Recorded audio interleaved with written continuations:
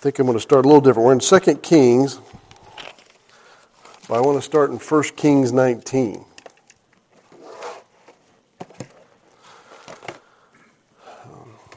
When we ended last week,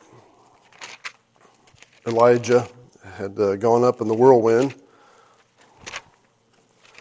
and as he left, he dropped his mantle. And I want to start by looking at that. So 1 Kings 19.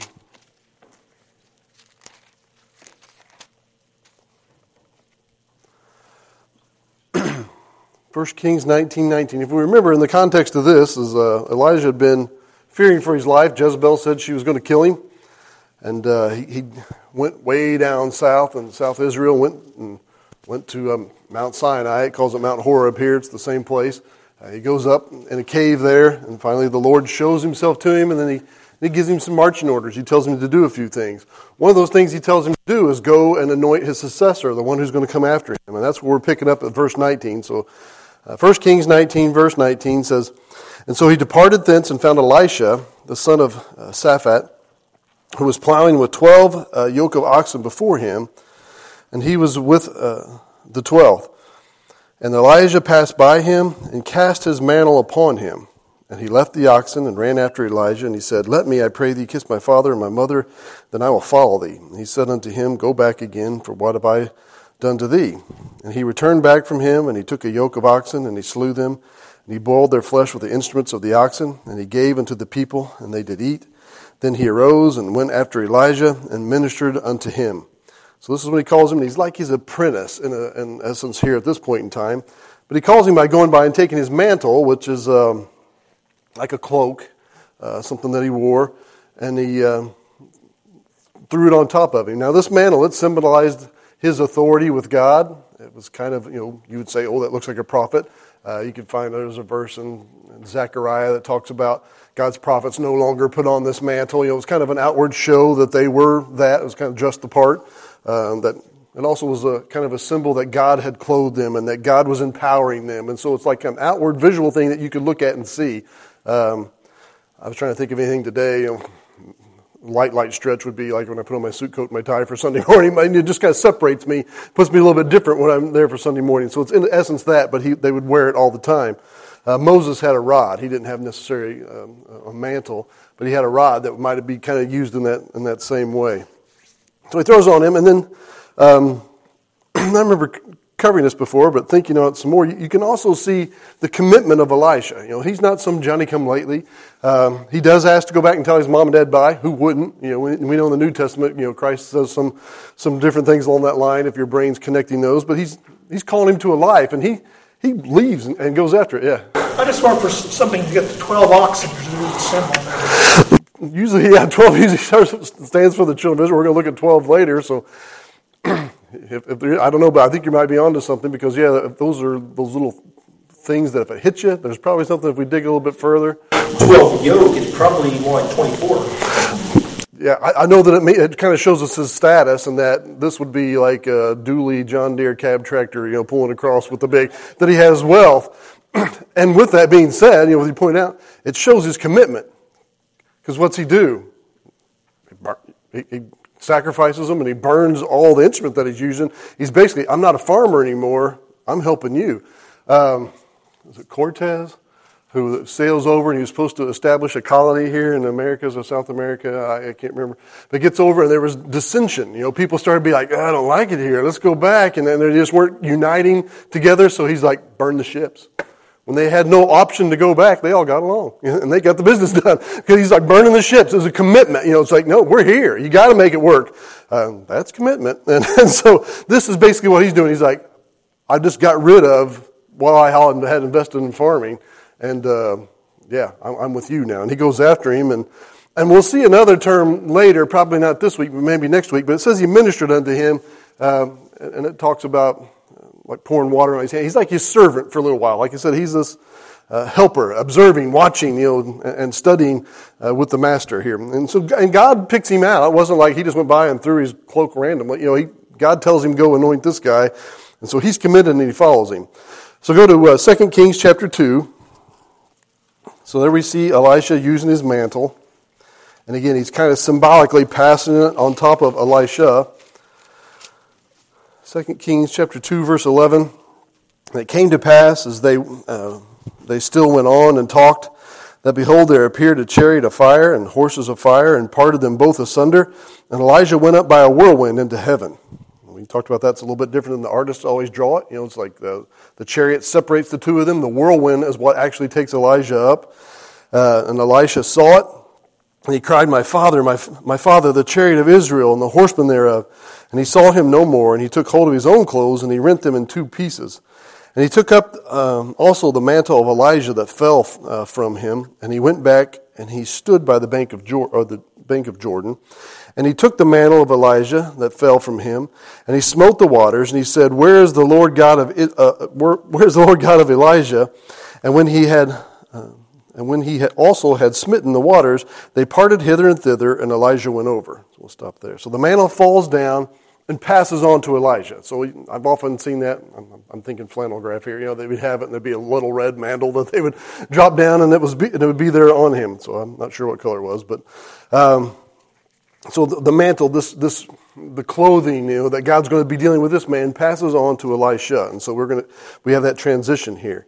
I went to a Jewish site that was talking about it and said that the mantle had no leather in it, because I always kind of picture it like, you know, they skinned a lamb and put it on him, but it's kind of more hair. It's either camel hair, I guess was preferably, that they would take that hair and they weave it together, and they made a woven cloth out of it, and so it's that. They said it had no leather. You know, it was just the woven hair. So I don't know how to picture that. So I don't know if it's like a garment or fabric. But the mantle, in this word here, it also kind of means glory or honor. So it's like not only the mantle physical, but the glory and the honor that came with it passes on to him too. In verse 14, you hear him asking pretty much if God is with him. He says, "Where is the Lord?" Right in the middle. Where's the Lord God of Elijah? And then he takes that mantle and he hits the water with it, and the mantle's not doing anything. It's just the outward sign. It's God. It's God who is doing this. And so he's just asking, where are you? Are you with me? And the water's parted. So he knows that the Lord is with him. Can you imagine that? You know, knowing that the Lord is with you. And he's with him his whole ministry. You know, he walks with him and talk. You know, he's there. He's in a close association with him. It makes him a powerful guy. This guy asks for a double portion of God's Spirit. Remember, because when he goes up, he goes, "Oh, this is going to be my last day. Anything you want to know?" And he's like, "Anything you want to ask of me?" He says, "Give me a double portion of what you had." And Elijah's like, "That's a pretty hard thing to ask, but if you see me go up, if God lets you see me go up, then that means it's going to come true." And so he did. Verse 12 says, and Elijah saw it. You know, he saw him go up in the whirlwind. He saw him go up and fly up in that way and sees the mantle, goes over and grabs it. Elijah did 7 miracles. He stopped the rain. He fed the widow. He brought the widow's son back to life. Called down fire from Mount Carmel. Restored the rain after the drought. Brought down fire on the soldiers that we ended with last week. And then he parts the Jordan here as he gets ready to leave. Elijah is going to have 14 miracles that he's going to perform. So he does get that double portion, and it's kind of neat that that's in the text. It doesn't go by and like say, and number 1, you know, he parts the Jordan, but you got to kind of pay attention as you go through, and you'll see that he does get this double portion. So day 1, here it is. He just picks up the mantle. He's seen Elijah go up in the fiery chariot of God, and he's walking back to these guys he's left on the other side of the bank of Jordan. He asks if God's with him, and he takes the mantle and he hits the water, and it parts. And God shows him that he's with him. And God tells him.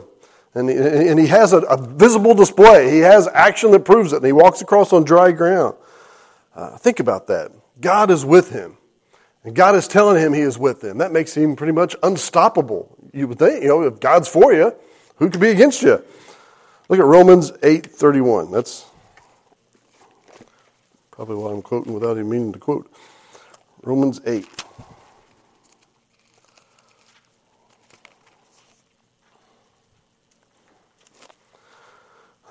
Romans 8:31 is Paul. And he says this, Romans 8:31, what shall we say then to these things? If God be for us, who can be against us? It's a rhetorical question, right? Because the answer is no one. No one can be against you. No one can stop us. No one can get in our way. Nothing can hinder us. You know, if God's for you, if God's on your side, if you're doing God's will, if you're doing what he wants, he's like, go. It's going to be fruitful. It's going to bring forth produce. And we could look at that 100 different ways.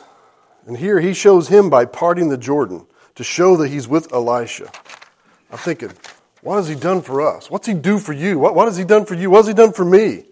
I can tell you. Verse 32, because Paul tells you, he that spared not his own son, but delivered him up for us all, how shall he not with him also freely give all things? He says, he didn't spare his son. He gave his all. He provided a way of salvation through you, through his son Jesus Christ dying in your place. That's what he's done for you, to show that he's with you. I gave my son so that we can have this relationship together, so that you can repent and trust in me. And he says there that we can have all things. Does that mean cars and boats and houses and money? No, because there's a verse in Timothy. It's Timothy, I think 3:15. It says, there's those that's going to preach that gain is godliness. And he says, withdraw yourself from that. Turn off TBN. You got to read that verse in light of everything back from, verse 18? 18. Is that the chain of grace? That's what leads up to it. Talking about the future glory and how it may be a struggle now, but that's not what he's really got in plans for you. Yeah.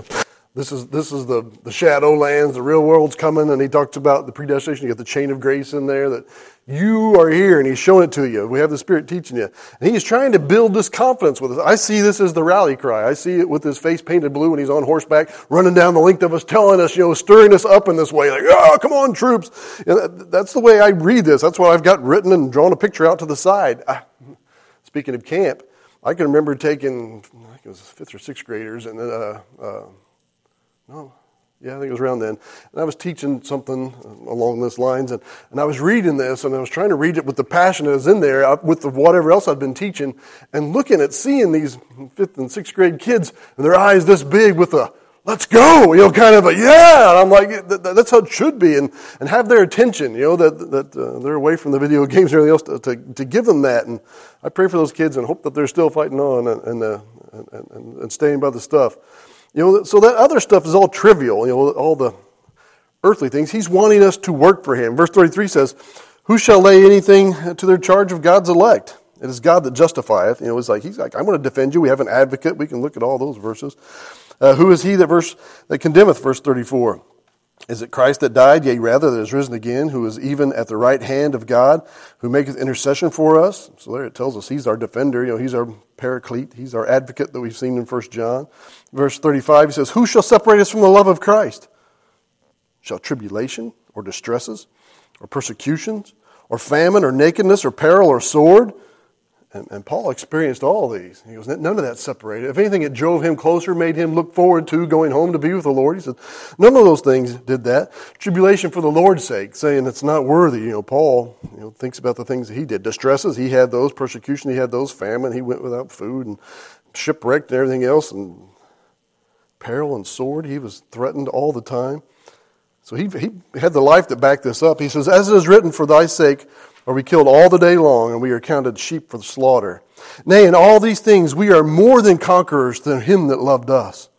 He says, for I am persuaded that neither death, nor life, nor angel, nor principalities, those rulers we talked about Sunday night, nor powers, nor things present, nor things to come, nor height, nor depth, nor any other creature shall be able to separate us from the love of God, which is in Jesus Christ our Lord. He's like, nothing's going to separate you. Nothing's going to take it away. He is telling you pretty much, you have an impenetrable helmet of salvation. This breastplate of righteousness is not going to get through. No weapon formed against you shall prosper. Though they slay you, yet shall you live. To live is Christ, to die is gain. It's like, there's nothing. What can they do? They take us home. And so he's like, let's stand up for him. And Paul did that. And he's encouraging us to do this.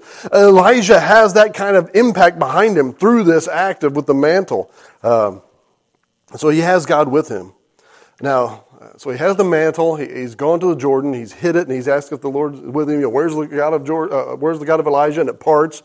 And this part's not in the Bible, but like I said, I got some of this from a Jewish history and Jewish tradition. It said that so we've seen Elisha pass the mantle on to Elijah, and at the end of Elisha's life, there was no prophet worthy of the mantle.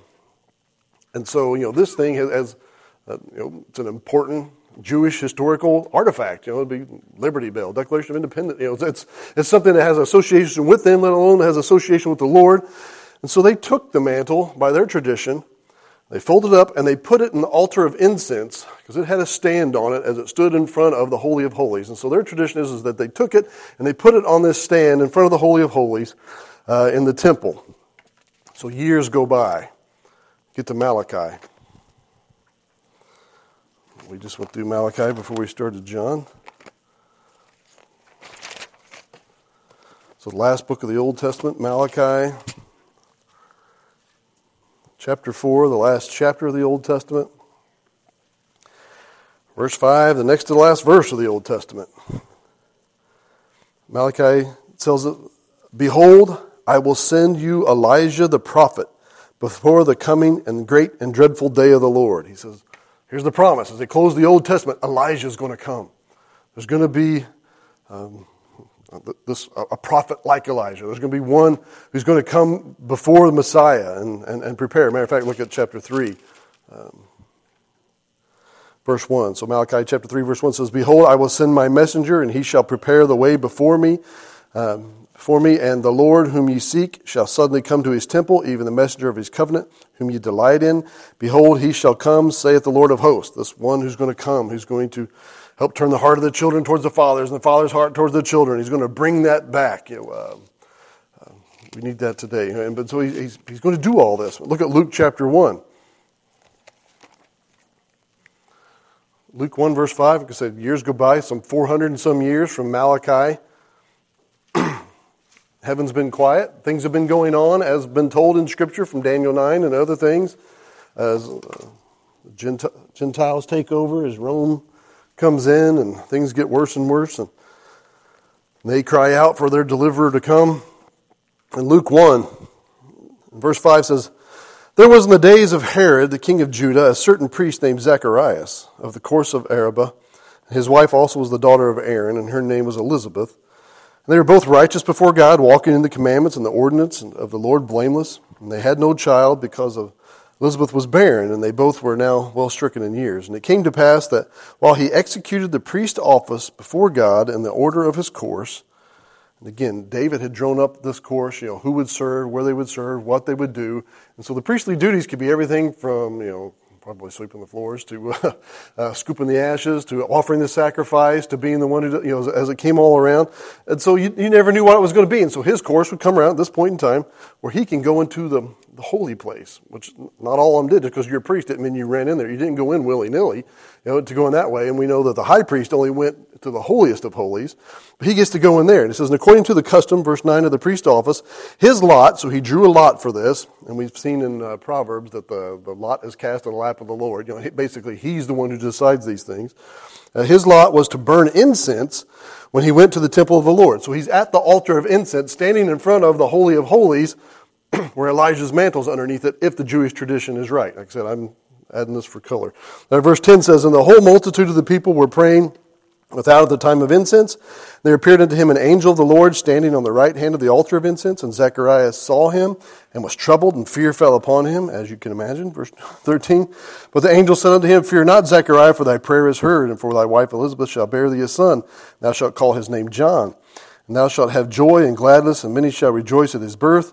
For he shall be great in the sight of the Lord, and shall drink neither wine nor strong drink, and he shall be filled with the Holy Ghost, even from his mother's womb." And so, great news. Verse 16, "And many of the children of Israel shall he turn to the Lord their God, and he shall go before him in the spirit and the power of Elijah, to turn the hearts of the fathers to the children, and the disobedient and the wisdom to the just, and to make ready a people prepared for the Lord." So he's going there to go out like Elijah. He's going to be the answer to the verse that we saw in Malachi that we studied in depth when we went through there. So it is thought that as Zechariah was there and Gabriel is giving him this news and he's telling about his son, and his son is going to be in the spirit and power of Elijah, that's not recorded that he said anything or did anything, but that maybe he kind of went like, take that with you, pointed to the mantle to take back with him, so that when he gets older, he would literally put on the mantle of Elijah and stand there in the spirit and the power of Elijah and Elisha with this mantle on him. In Matthew chapter 3, if you look,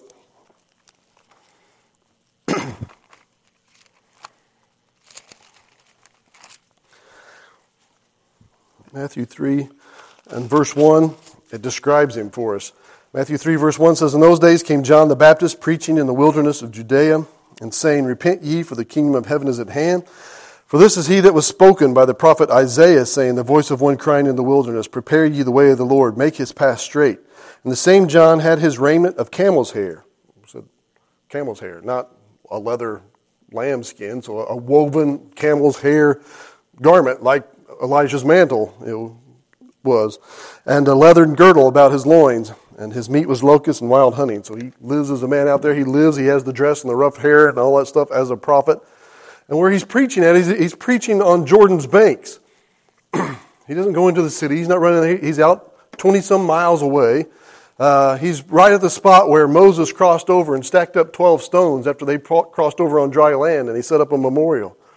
Right where Elijah had hit the water with his mantle so that he and Elisha could cross. Right where Elisha has hit the water where he could go across. It's called the Transjordan area. He's right there. He's at the very same spot. And First John 1 tells us that they send an investigative team out because, who's he? And you're like, are you Elisha? How are you doing this? Why are you here? And they quiz him, and he has all these things, and he has power, and he has no regard for them, and he tells them, calls them out, talks about the Lamb who is coming, who's slain before the foundation of the world, whose latchet of his shoe he's not worthy to unloose.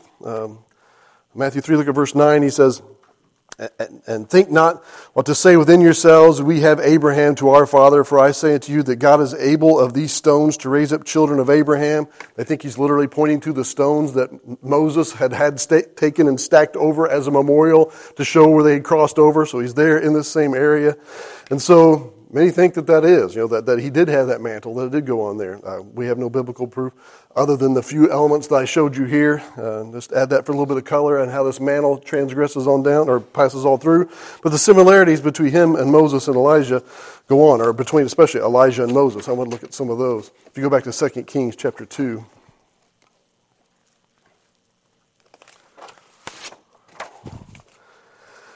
Second Kings 2 and verse 15, it says that that's where I'm at.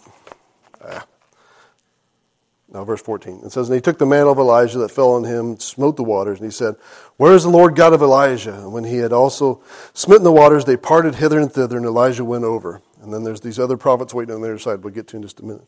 So, but some comparisons between him and Moses.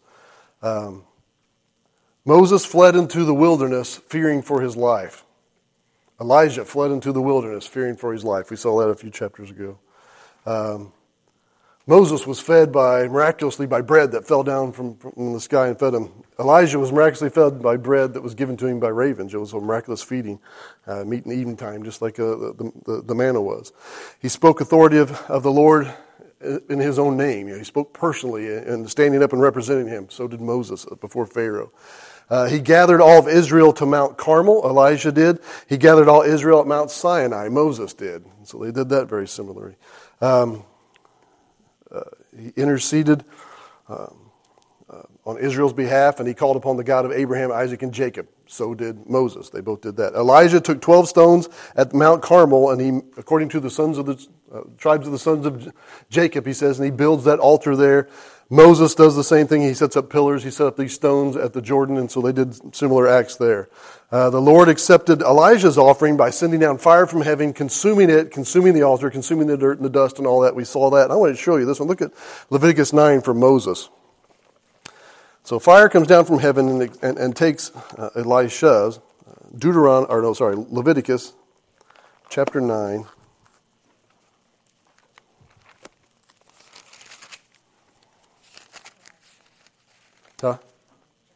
Elijah. Man, I can't get Elijah. Leviticus 9, verse 22 says, And Aaron lifted up his hand toward the people, and he blessed them, and he came down from offering of the sin offering, and the burnt offering, and the peace offerings. And Moses and Aaron went into the tabernacle of the congregation, and came out and blessed the people, and the glory of the Lord appeared unto all the people. And there came a fire from before the Lord, and consumed upon the altar the burnt offering and the fat, and which, when all the people saw, they shouted and fell on their faces. And so he's done this for the people of Israel twice. He shows himself to them miraculously on Mount Carmel, but he'd done that earlier here, showing that this was all set up and that it is all acceptable. So, he sent down this fire to them.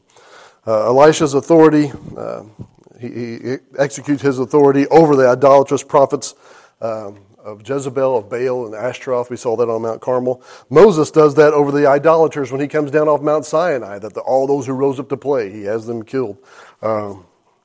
After killing the prophets of Baal, Elijah climbed to the top of the mountain, Mount Carmel, to pray. After he kills all the idolaters, Moses climbs to the top of Mount Sinai and prays again. Who are these people? What you done? After he's thrown down the Ten Commandments. He went without food. Elijah did for 40 days and 40 nights. Moses, too, had gone without food for 40 days and 40 nights in Exodus 34. Elijah was called or recommissioned out Mount Horeb, which is Mount Sinai. Moses was called out Mount Horeb, which is Mount Sinai, and so they both called it the same place. Elijah was in a cave on Mount Sinai when the Lord passed by.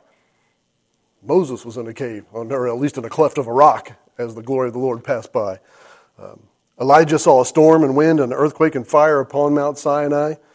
Moses saw a storm and a wind and an earthquake and a fire upon Mount Sinai. And you can look at Exodus 19, Exodus 20, Deuteronomy 4, Deuteronomy 5 that shows that. They both prayed that they might die. This is too hard. This is too much. This is what you put on us. They both prayed for that. I told them no.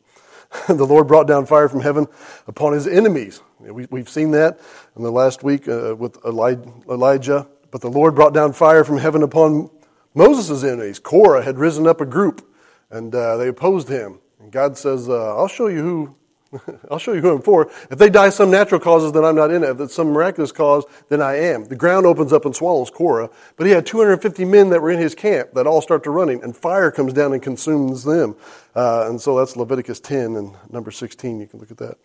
Elijah parted the waters of the Jordan by striking them. Moses parted the waters of the Red Sea just by stretching out his arm. Elijah's successor serves him faithfully, kind of resembles him in many ways, and parts the Jordan just like he had. Moses' successor resembles him in many ways, and he parts the Jordan just like he had the Red Sea. Joshua, they cross over at the same place as they come into the Promised Land. They both were taken away in the Transjordan area.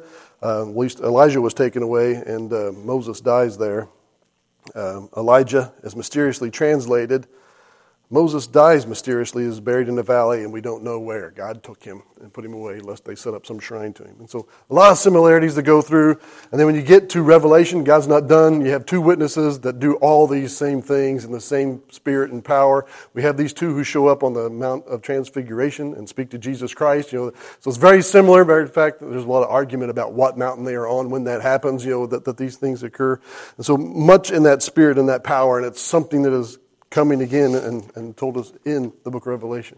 I thought I saw your hand. But look at back to 2 Kings. And so he's done this. So there's a lot of similarities between him and a lot of people. You'll hear those thrown out. And there is a lot there, and probably even more than that. But that's what I could find. But here we are at verse 15. It says, and when the sons of the prophets, in chapter 2, when the sons of the prophets which were to view at Jericho saw him, because these 50 guys come out with him, and they were stopped on this side of the Jordan, and they wanted to see what was happening, because you remember all the prophets knew that this was Elijah's last day, somehow. And they said, the spirit of Elijah does rest upon Elisha, because they see him part the Jordan and come over. And they came to meet him and bowed themselves to the ground before him. And so they're acknowledging this transfer of power. Verse 16, and they said unto him, behold now, there be with thy servants 50 strong men. Let them go, we pray thee, and seek thy master, lest peradventure the Spirit of the Lord hath taken him up and cast him upon some mountain or in some valley. And he said, you shall not sin. He's like, I know where he went. It's not like he moved him someplace. It's not like he left him and you have to worry about him starving. Like, I'm on a cliff someplace and I'm going to run out of food. But they're all worried. And he's like, no, we're not going to do that. Verse 17, and when they urged him till he was ashamed, like, what if he's dying up there right now? They just really kept it up, and he's like, fine. He said, send, and they sent therefore 50 men, and they sought 3 days, but they found him not, because he went up to be with the Lord. Verse 18, when they came again to him, he tarried at Jericho, and he said unto them, did I not say unto you, go not? Kind of like you should listen. Verse 19, and the men of the city said unto Elisha, behold, I pray thee, the situation of the city is pleasant, as my Lord seeth, but the water is not, and the ground is barren. So they had bad water, and so that's kind kind of death toward the town. Verse 20, and he said, bring me a new cruse, and they put salt therein, and they brought it to him. You don't want salt in your water. That's called brackish. Makes you sick. If you get lost at sea, water everywhere, not a drop to drink. It makes you go crazy. Here's stories of guys floating on rafts. Unbreakable. I think he was on the raft for a while in that way. There's a few others I've heard of similar stories. Make you go crazy. You think of a lot of these World War II stories. They have a lot of that goes on. Not to have it, and yet, so it's not what you put in there. You wouldn't put salt in there. So he's like, I'm going to put salt in there because he doesn't do things like we would do them.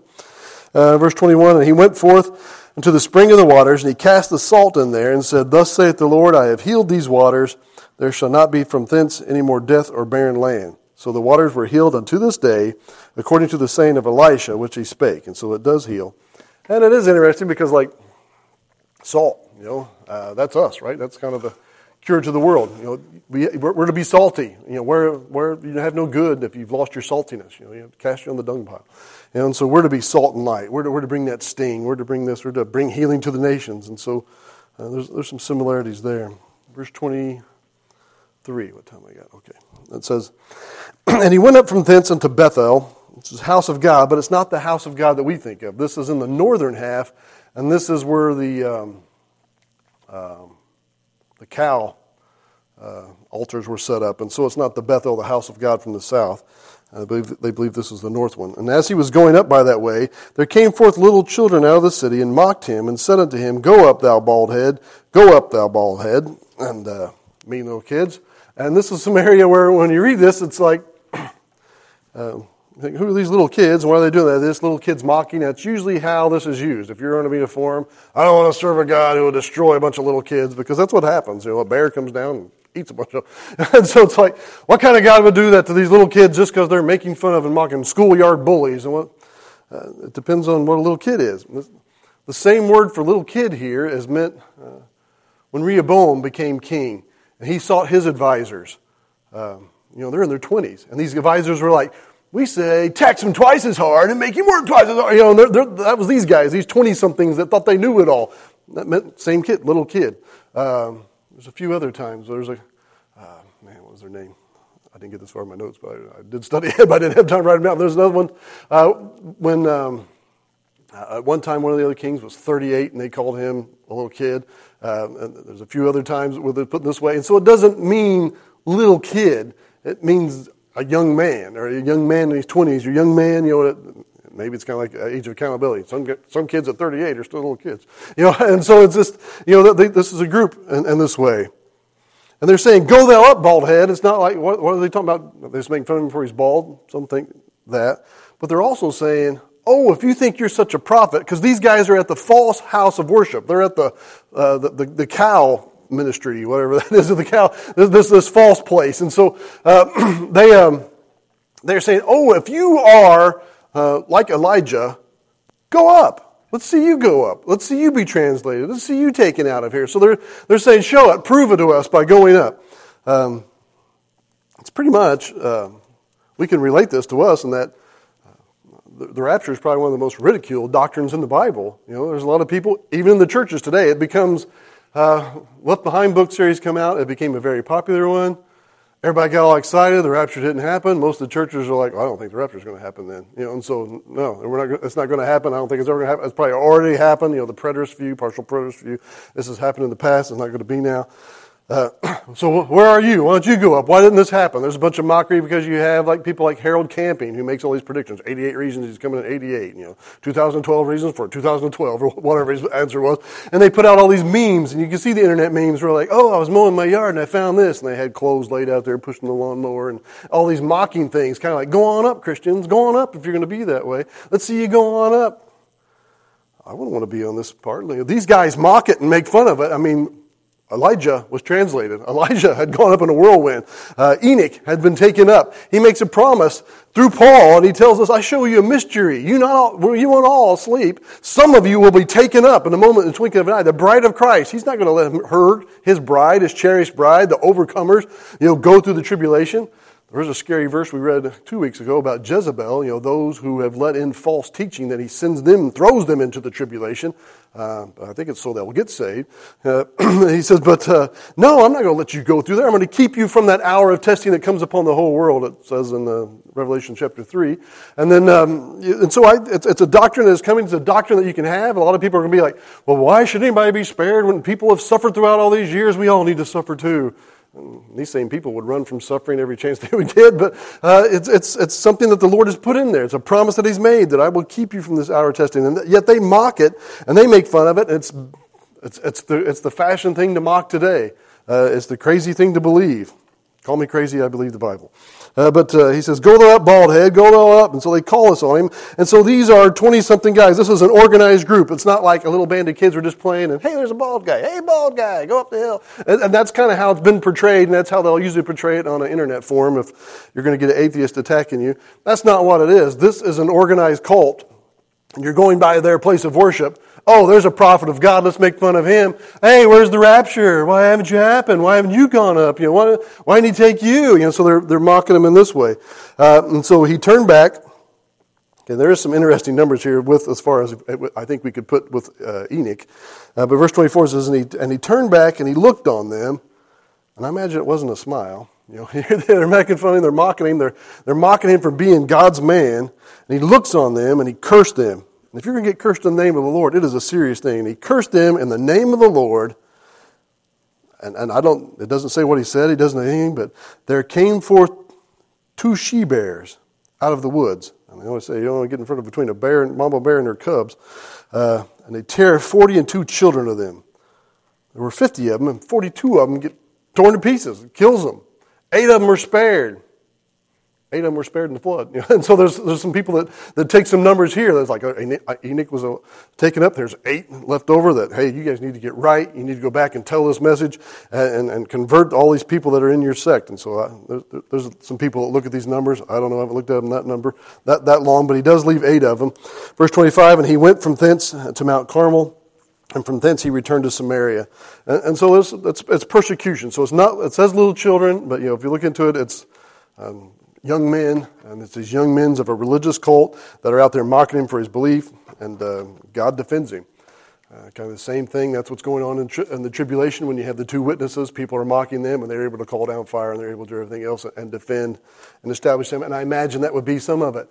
Oh, if you're here, Mr. Prophet, when you're the one in the name of God, why didn't you go up in the tribulation? Why are you still here? So you can almost see, or in the rapture, and why are you in the tribulation? So you can almost see.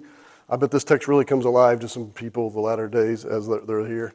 I hope to be translated and going. And so, but that's some interesting stuff to read. We'll pick up there next week, and I'll send you out forth into the ring.